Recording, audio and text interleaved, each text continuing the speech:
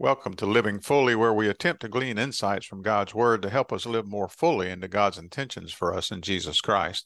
On behalf of Dr. Warren Latham and myself, I'm Dan Dunn. Reading again from chapter 1 in Revelation, verses 9 through 11. I, John, your brother and companion in the suffering and kingdom and patient endurance that are ours in Jesus, was on the island of Patmos because of the Word of God and the testimony of Jesus.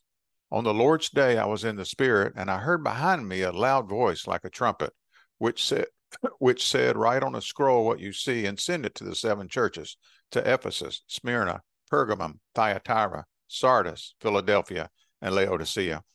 Well, John is quite clear here that he heard a voice. So clear, in fact, that he describes this voice as a loud voice like a trumpet. We imagine that very few of our listeners will have heard God speak to them with a trumpeting voice. However, we know that some of our readers can certainly testify to having heard God's voice in their lives in some form or fashion. Having conversations with God is not uncommon in Scripture. When we think of Saul in chapter 10 of Acts, as he neared Damascus on his journey, suddenly a light from heaven flashed around him. He fell to the ground and heard a voice say to him, Saul, Saul, why do you persecute me? And then Abram in chapter 12 of Genesis, the Lord said to Abram, go from your country, your people, and your father to the land I will show you. And then Jacob in chapter 35 of Genesis. Then God said to Jacob, go up to Bethel and settle there and build an altar there to God, who appeared to you when you were fleeing from your brother Esau. Then Moses in Exodus chapter 3. When the Lord saw that he had gone over to look, talking about the burning bush, God called to him from within the bush, Moses, Moses. And Moses said, here I am. And then Peter, James, and John on the Mount of Transfiguration in the Gospels.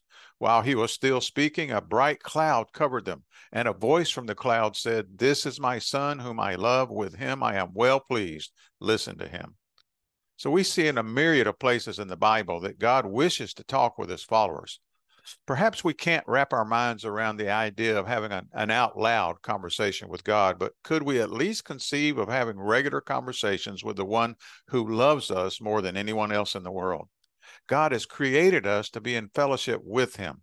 Paul writes to the Corinthian believers, God is faithful who has called you into fellowship with his Son, Jesus Christ, our Lord. But one of the Lord's intentions for us as we follow him is to be in continual fellowship with him. And obviously, we cannot fellowship well with someone if we don't share conversations with them. So we encourage you to be open to hearing God's voice in your life, internally or audibly. Be on the lookout for God's opening gambits of conversation. Of course, be sure to check any messages that you receive against the Scripture to make sure you don't inadvertently mistake your own thoughts for one of God's thoughts. But don't let the idea of hearing God's voice scare you or intimidate you. Moreover, be aware of the possible connection between hearing God's voice and being in the Spirit. Now, we don't mean to imply that we must be in the Spirit in order to hear God's voice, but we certainly need to be in tune with the Spirit and open to his working in our lives. Only God knows for sure, but we believe there's probably a strong connection between these two experiences. The experiences are distinct, yes, but they are also intimately related. God loves the fire out of you, and he wants to share daily conversations with you.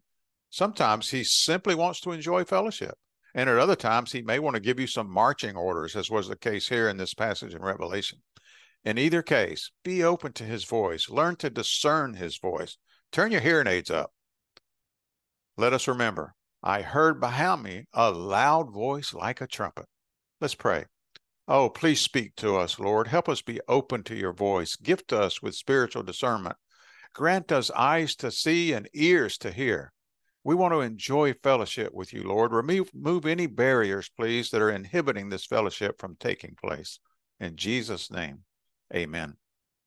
May you live fully in Jesus today, and may he live fully in you.